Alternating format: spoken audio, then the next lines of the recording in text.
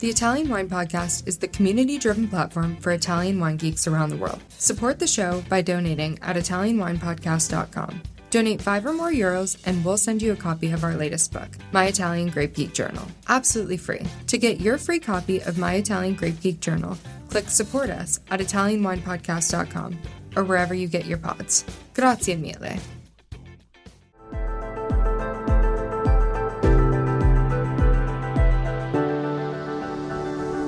Welcome to the Italian Wine Podcast. I'm Cynthia Chaplin, and this is Voices. Every Wednesday, I will be sharing conversations with international wine industry professionals, discussing issues in diversity, equity, and inclusion through their personal experiences working in the field of wine. If you enjoy the show, please subscribe and rate our show wherever you get your pods. Hello and welcome to Voices. This is me, Cynthia Chaplin, and today I'm really pleased to welcome Stephanie Maschek to Voices. Stephanie is a wine industry professional with a serious focus on wellness and health.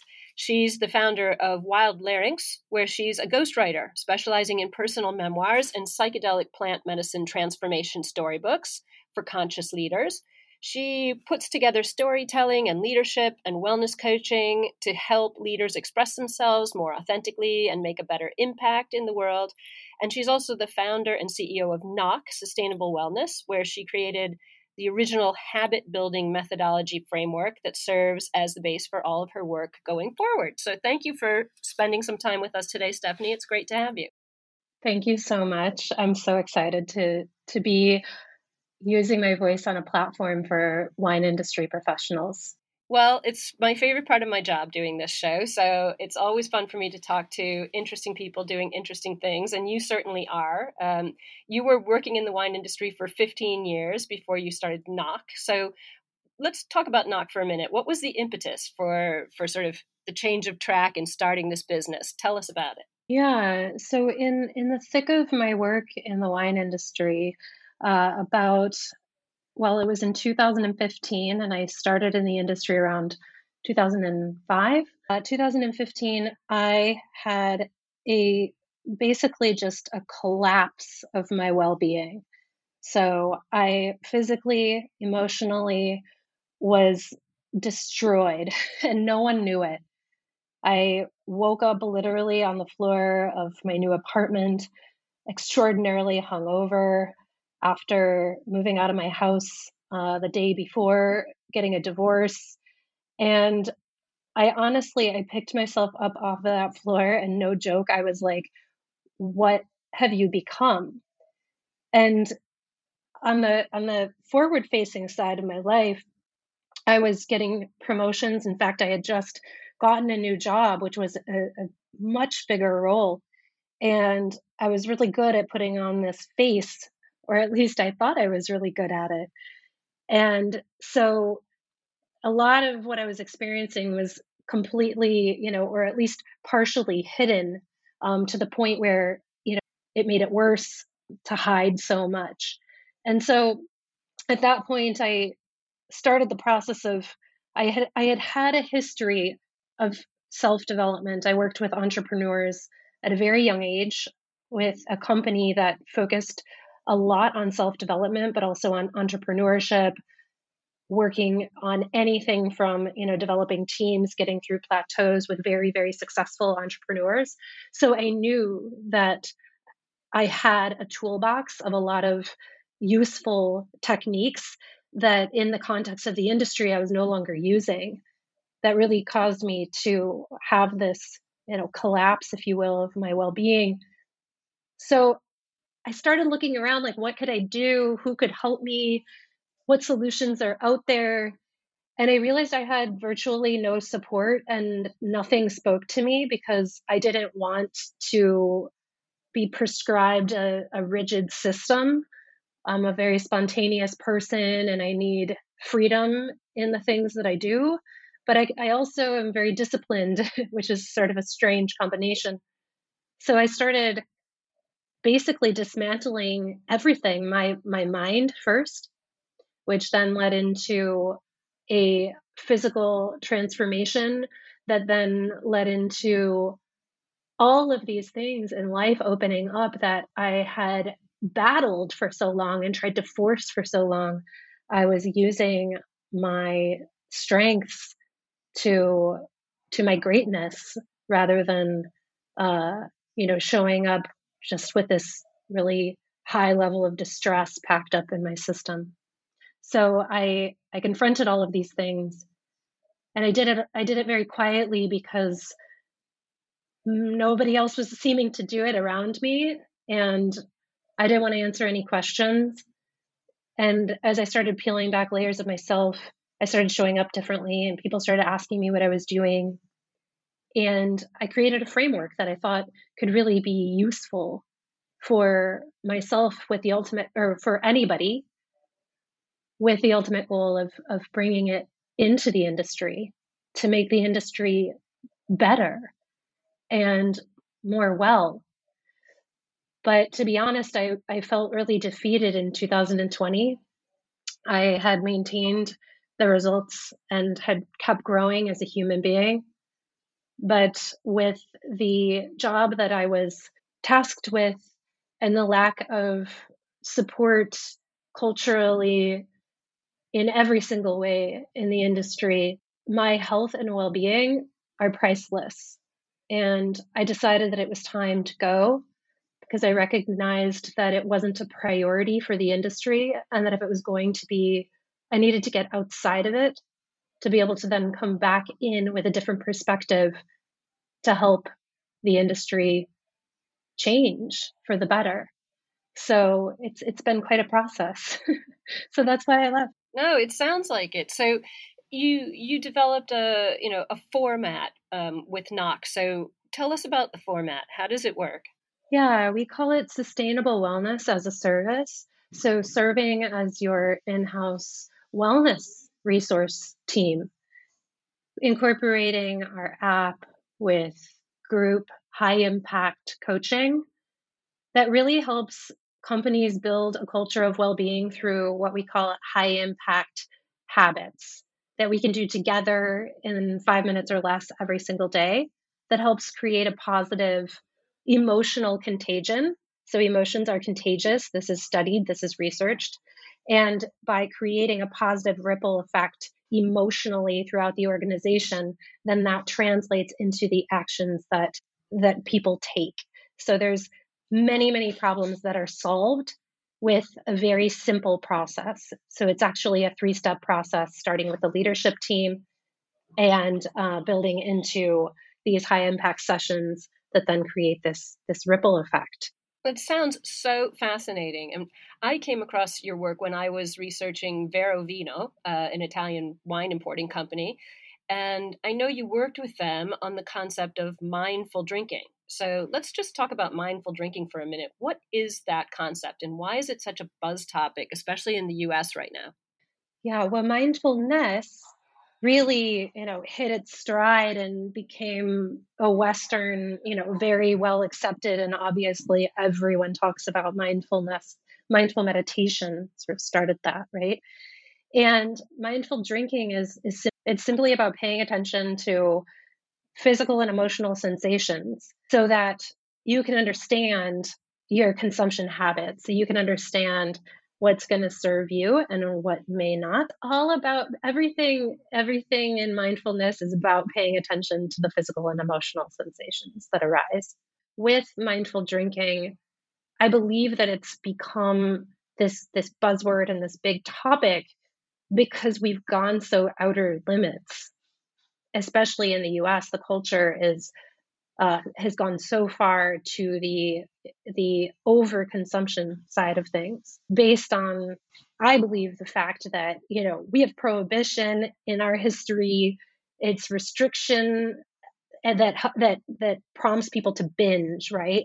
It's hiding. Like when I was a teenager, it was like the parents are going out of town and we can do something bad, so let's get a bunch of alcohol, right? This is kind of the culture that the United States has around drinking. It's very restricted, and with that, then I think we've just gone so outer limits, coupled with the fact that the latest research in science is all pointing to the negative side of drinking and how that negatively impacts our health and our well-being. But what we have is also you can look at Europe as like sort of a counter to that, where, the happiness levels and the health and well-being are higher than us in the US, and they're still drinking.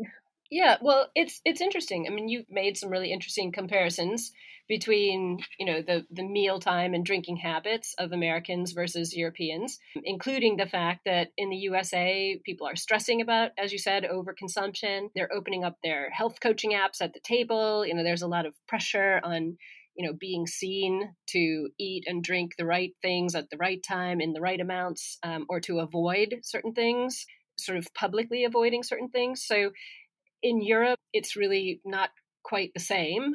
People are more present at the table. You don't see people on their phones. They're talking to each other while they're eating and drinking. They tend to have their meals together at a table, not sitting on the sofa or whatever.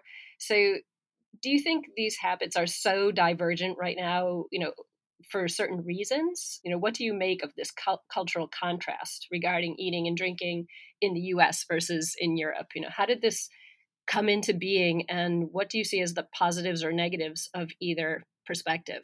Yeah, well, I think in the US, I can speak from my own experience, and then also on behalf of the basically thousands of people who shared their story with me, is that there's so many opinions, that there's so much overwhelm and confusion, that your attention is everywhere that it shouldn't be. It's completely outside of yourself. You're looking for these solutions everywhere on the app. All the other people at the table are giving you their opinions or what they're doing or what you should do or what you shouldn't do. And meanwhile, we've forgotten this mindful aspect, right? What about what you feel and what you think? And what about where your attention is going? And so when you sit down at the table and you leave that stress behind, starting with before you even, leave for dinner, as an example, or before you even open that bottle of wine, then where's your attention going is so important. And we give our attention away to all of the things that just further distract us, overwhelm us, and take us away from the present moment. While in Europe, I think just because of the history and the culture, the the the culture is so different. The familial aspect, the gathering of communities, and not just in Europe, and in many other cultures. I'm in Mexico right now. The families are very strong. In the US, we have a different type of, daily routine, if you will, that has left a lot of that behind. But that's not to say that I think this is a huge opportunity, this place in time, to get our attention back. Because I mean, I know my grandma, she paid attention at the table, right? They didn't have all the technology. They didn't have all these options. There was nobody, giving her an app and telling her it was going to solve all of her problems. No, of course not. And, I come from the age when there were no mobile phones, there were no video games when I was a kid. And when you were at the table, you were at the table. There wasn't something to distract you, even if you wished that there were. So I think definitely that technological aspect and that notion of overwhelm, and confusion has come into play, particularly in the States, for whatever reason. And I won't go into my personal opinions of what those reasons could be. But yeah, I think there is this very different view of what mealtime or, drinking wine time should look like in the States versus what it looks like in Europe. I'm wondering just, where do you think the concept of pleasure comes into this whole conversation? Eating and drinking sounds like it's become a minefield in the US. I have friends still in the US. One of my daughters is living in the US. And it's really not that way in Europe, where I've lived now for over 30 years. Where does the idea of pleasure go in all of this? Pleasure in eating or drinking. How does that sort of hang together with this idea? Oh, it's completely, synonymous, right? There's such a kind of stigma around pleasure now, that it's almost like hedonistic or something in some way. To sit down and actually taste things and enjoy things is like a luxury experience. And I'm again speaking in the US culture, where if I sit down with I'm like a piece of fruit or a glass of wine or a piece of really great cheese, and I just sit with it and I pay attention to it. And then I also pay attention to who's at the table in social situations.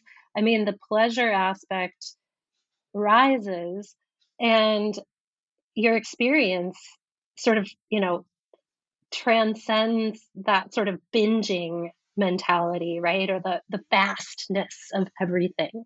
Pleasure to me is about sensory, experiences and paying attention to all of the things that are, at the table in your glass and who's around you. And I think that again, just that distracted mindset. And to be fair, I get it. I mean, I get it. I've been there. I still find myself like, oh no, you're distracted. Put that down and pay attention and enjoy this moment. It is not a luxury to enjoy your life. That should just be a life.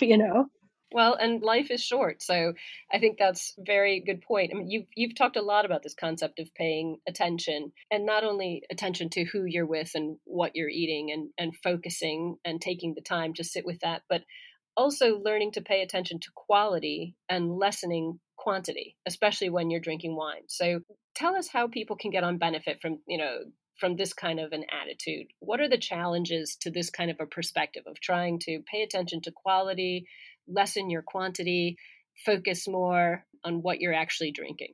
Yeah, well, for me, wine, the experience of wine and the art of wine, and the reason why I ever started drinking wine was purely about all of the history, the science, the learning, what's in this glass, it's a time capsule, who made it, all of that goes into appreciation.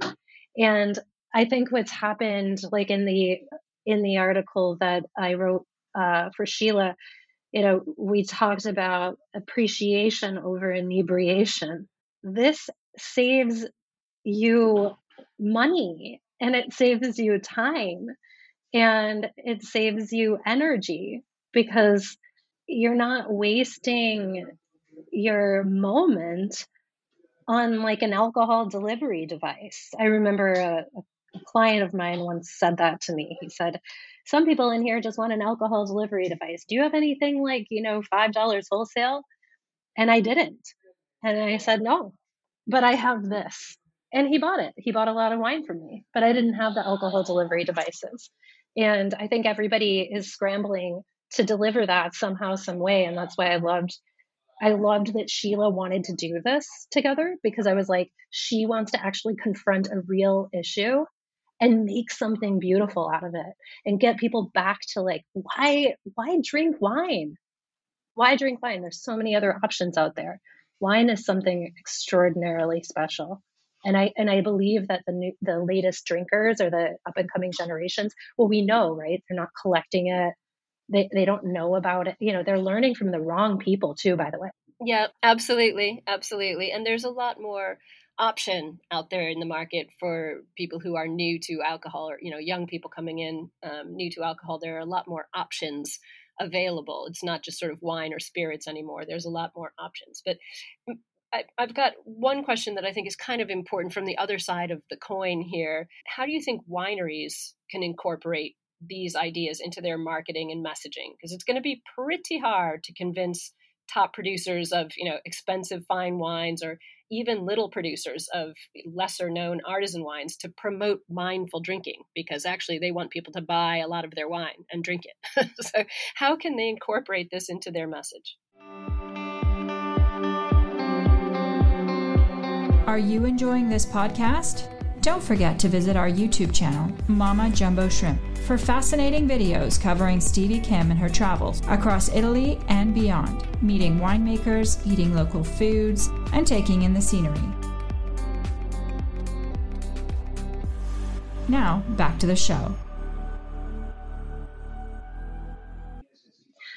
I think that for me, when I watch a very successful company rise above the current climate, they're able to confront the truth. And there's a truth out there, and it's happening.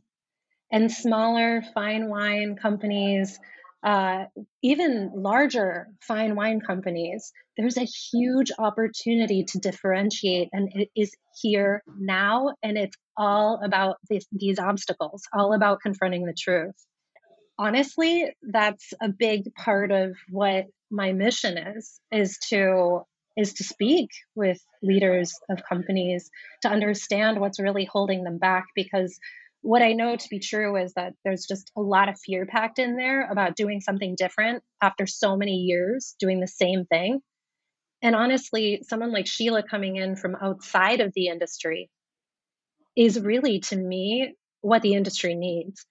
There needs to be a combination of entrepreneurs who can get with the people who've been in the industry to help them innovate and think beyond the same way that they've been doing things for so long. Is that working anymore? There's a lot of questions to ask yourself. Is it working to keep doing things the way that you're doing? Are you constantly having the same problems? If you are, confronting the truth is actually, it's do or die in some way, right? Alcohol, there's a lot going on out there that's saying don't drink alcohol. We've got to meet those messages with solutions. But there has to be on the buy-in from leaders, and that can only really come from them answering some really good questions for themselves and for the companies that they lead, for the well-being of their for the longevity. I know that's general in its speak, but truly, leaders are responsible for asking themselves good questions, or challenging themselves to confront the truth. And I think that's the number one issue that I've always seen is like, let's go away from that truth and just keep plugging along, and like we got to ignore that. Sheila confronted it. How cool is that? You asked me to be here because of that, Well, this is a good point. I want to talk to you about who your clients are. Who comes to knock for a consultation. Who is your primary audience? How do they find you? What types of programs are you developing for them? How are you engaging with them? How do you find them? How do they find you? How's it working? Yeah, leaders and human resources executives who are just exhausted of trying to find a well-being solution for their teams. They've run out of options. They've tried all the apps. They've invested money over and over again, and they haven't gotten the return that they need on their investment. Those are the people that we work with, and also those who already have an impact statement. So if you're making a statement on sustainable viticulture as an example, but you're not making a statement on the health and well-being and the sustainability of that for your team, we help you align your what you do and what you say in every area of your company, because that one gap that's missing in the industry, as I see it, there's a lot of statements: slow food, slow wine, beautiful statements being made of sustainability. What about well-being? It's absent. So that's where we come in and help you take that big, heavy burden off of the leadership. Being a leader is hard. You need to be freed up to put your time, energy, and resources into inspiring people to do great things for your company, not solving this burnout crisis because you're not a specialist in it. We are. So that's how we partner. Those are the types of people that we partner with, are people who already, they believe it. They're just not exactly sure how to get it done. Right. Okay. Well, I'm curious about a couple of other things while I've got your attention here. One of them is about this notion of psychedelic plant medicine transformation storybooks. I have got to ask you, what the heck is that? Who is creating this kind of material? And, who is the audience for this kind of material? And what exactly is a conscious leader? You talked about you're engaging with leaders to work with NOC and to come up with well-being, kind of manifestos for their teams. So what's a conscious leader? And what is psychedelic plant transformation storytelling? I am dying to know. Ah, that's such a fun question. Conscious leaders. So consciousness is being aware and being responsive. But then how do you respond, right? So it takes it takes a person who is committed to self-development to then work with those responses and not get clouded in overwhelm. So a conscious leader is very aware, very responsive, and of the current climate, confronting, the truth, as I said, and also heart-centered. Let's not forget that, that's also been lacking in leadership, and it's important, especially now. That's what workers are calling for. So those are the people that I work with at the Wild Larynx. I write wildly authentic business books and memoirs with them, ghostwrite. And the plant medicine experience sort of came into my life very naturally. What I use storytelling for outside of and inside of the writing process, the ghostwriting collaboration with my clients, is to really integrate your experiences. So all of those things that you've learned along the way, use them for really great change in the world. And people who, as you know, probably psychedelic medicine is now more well researched than ever.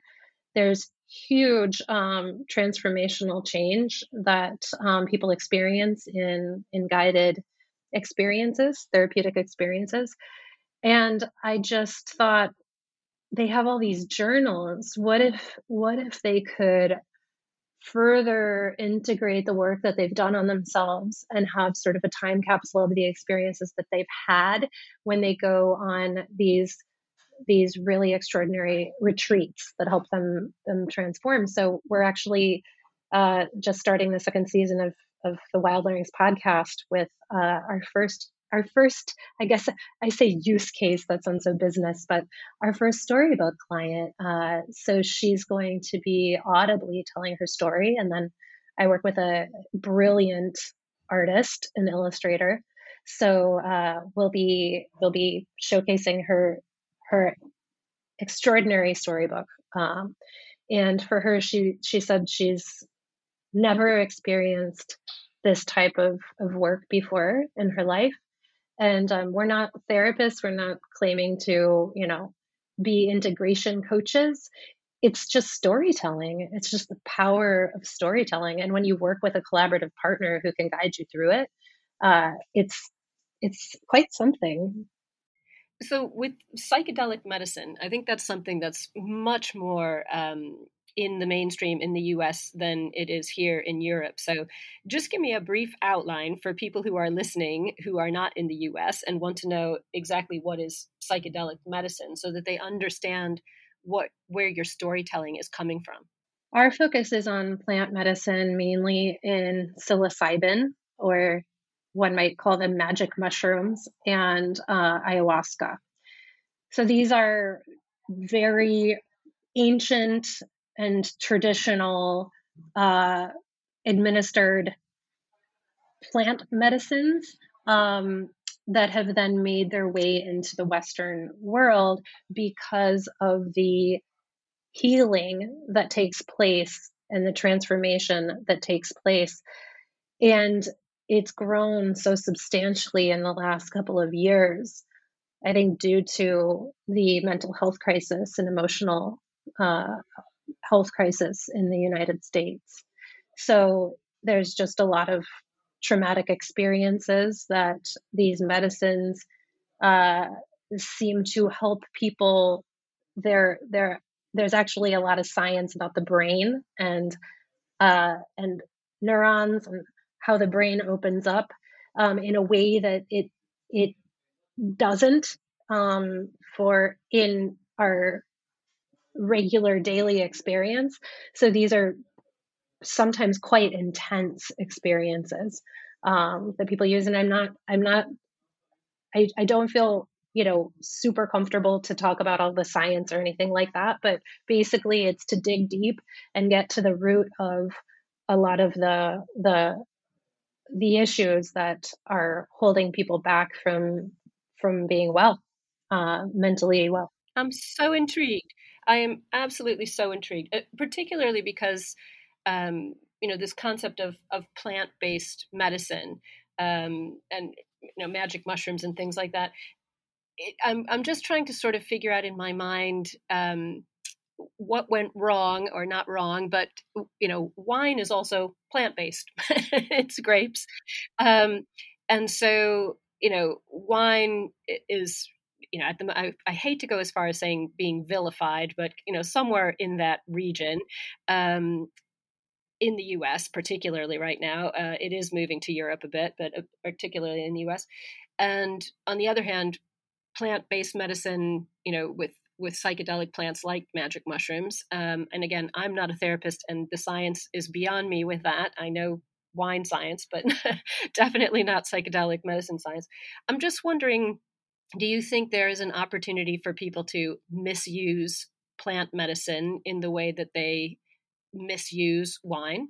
Absolutely. I mean, I think that's what's really interesting about what's happening now is that there's very highly trained people and also organizations who work with uh, maestros or curanderos or shamans, the the indigenous people of different areas, to actually really teach how this should be uh, taken. And so my opinion is that anything that we do in excess and without awareness and attention and mindfulness to the process is you can overdo a lot of things. You can overdo anything, right? You can overdo exercise. You can drink too much water to the extreme. I mean, that's kind of a silly comparison, but absolutely, I think that, and that's the thing too, is that um, this isn't what we're doing isn't working with people that are doing this recreationally at a party or getting their friends together and taking psilocybin. This is actually people who are doing some very serious work with very highly regarded retreat centers and professionals and ancient in respect and with the indigenous people. So so yes, and it's very new, right? So we're not seeing they'll confront their own obstacles just like cannabis. Exactly. And I'm just fascinated by the whole concept. Do you see ultimately sort of courses developing for plant-based medicine, like wine courses developed? Where people can get interested, take a course, learn some things. I know that's happening with cannabis already. It's a good question as far as appreciation goes, or training. But professionally, yes, there's already so much of that going on. MAPS is training, psychotherapists and creating. A lot of psychologists are becoming trained in psychedelic medicine. So professionally speaking, absolutely, yes, it's already happening on a huge level. Consumer, I don't know yet, and that's actually, I think, something really important is consumer education, or um, you know patient education, or whatever term you're going to use. Yeah. Yeah, well, I'm just so curious about it all. So, where do you see yourself heading? In your work in the next 4 or 5 years. What would you like to accomplish? What sorts of trends do you expect to see as you move on in this sector? Where do you see yourself and Knock and Wild Larynx in say 5 years from now? Yeah, I've been thinking so much lately about the fact that what I think we're living in is a storytelling economy. And every single day when I'm writing books for leaders or I'm telling somebody a story, I think the what my my real mission is to help people tell better stories, help people tell better stories about the companies that they work for even, right? I can relate to that. I work with wineries and help them to tell their stories. No, and I get that. And I think building a positive story is important too. That's exactly it, is a story that's empowering and used for change, used to create the changes that you want to see in the world, and pass that on to everyone around you. And so, this is present in every single aspect of the work that I do. But my end goal is to just uh, to help other people tell their stories, and to get on stages and really help people confront these truths that they're very scared to confront, because it's so much scarier not to. It's so much harder not to. And when we make bolder moves, that's how we create change, not by talking about it.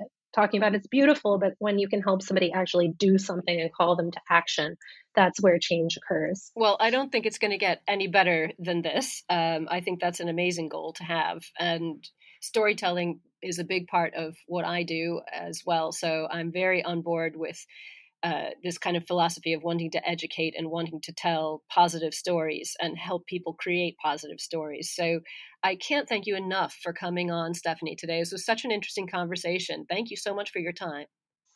Thank you so much for having me. Thank you for listening, and remember to tune in next Wednesday when I'll be chatting with another fascinating guest. Italian Wine Podcast is among the leading wine podcasts in the world and the only one with a daily show. Tune in every day and discover all our different shows. You can find us at ItalianWinePodcast.com, SoundCloud, Spotify, Himalaya, or wherever you get your pods.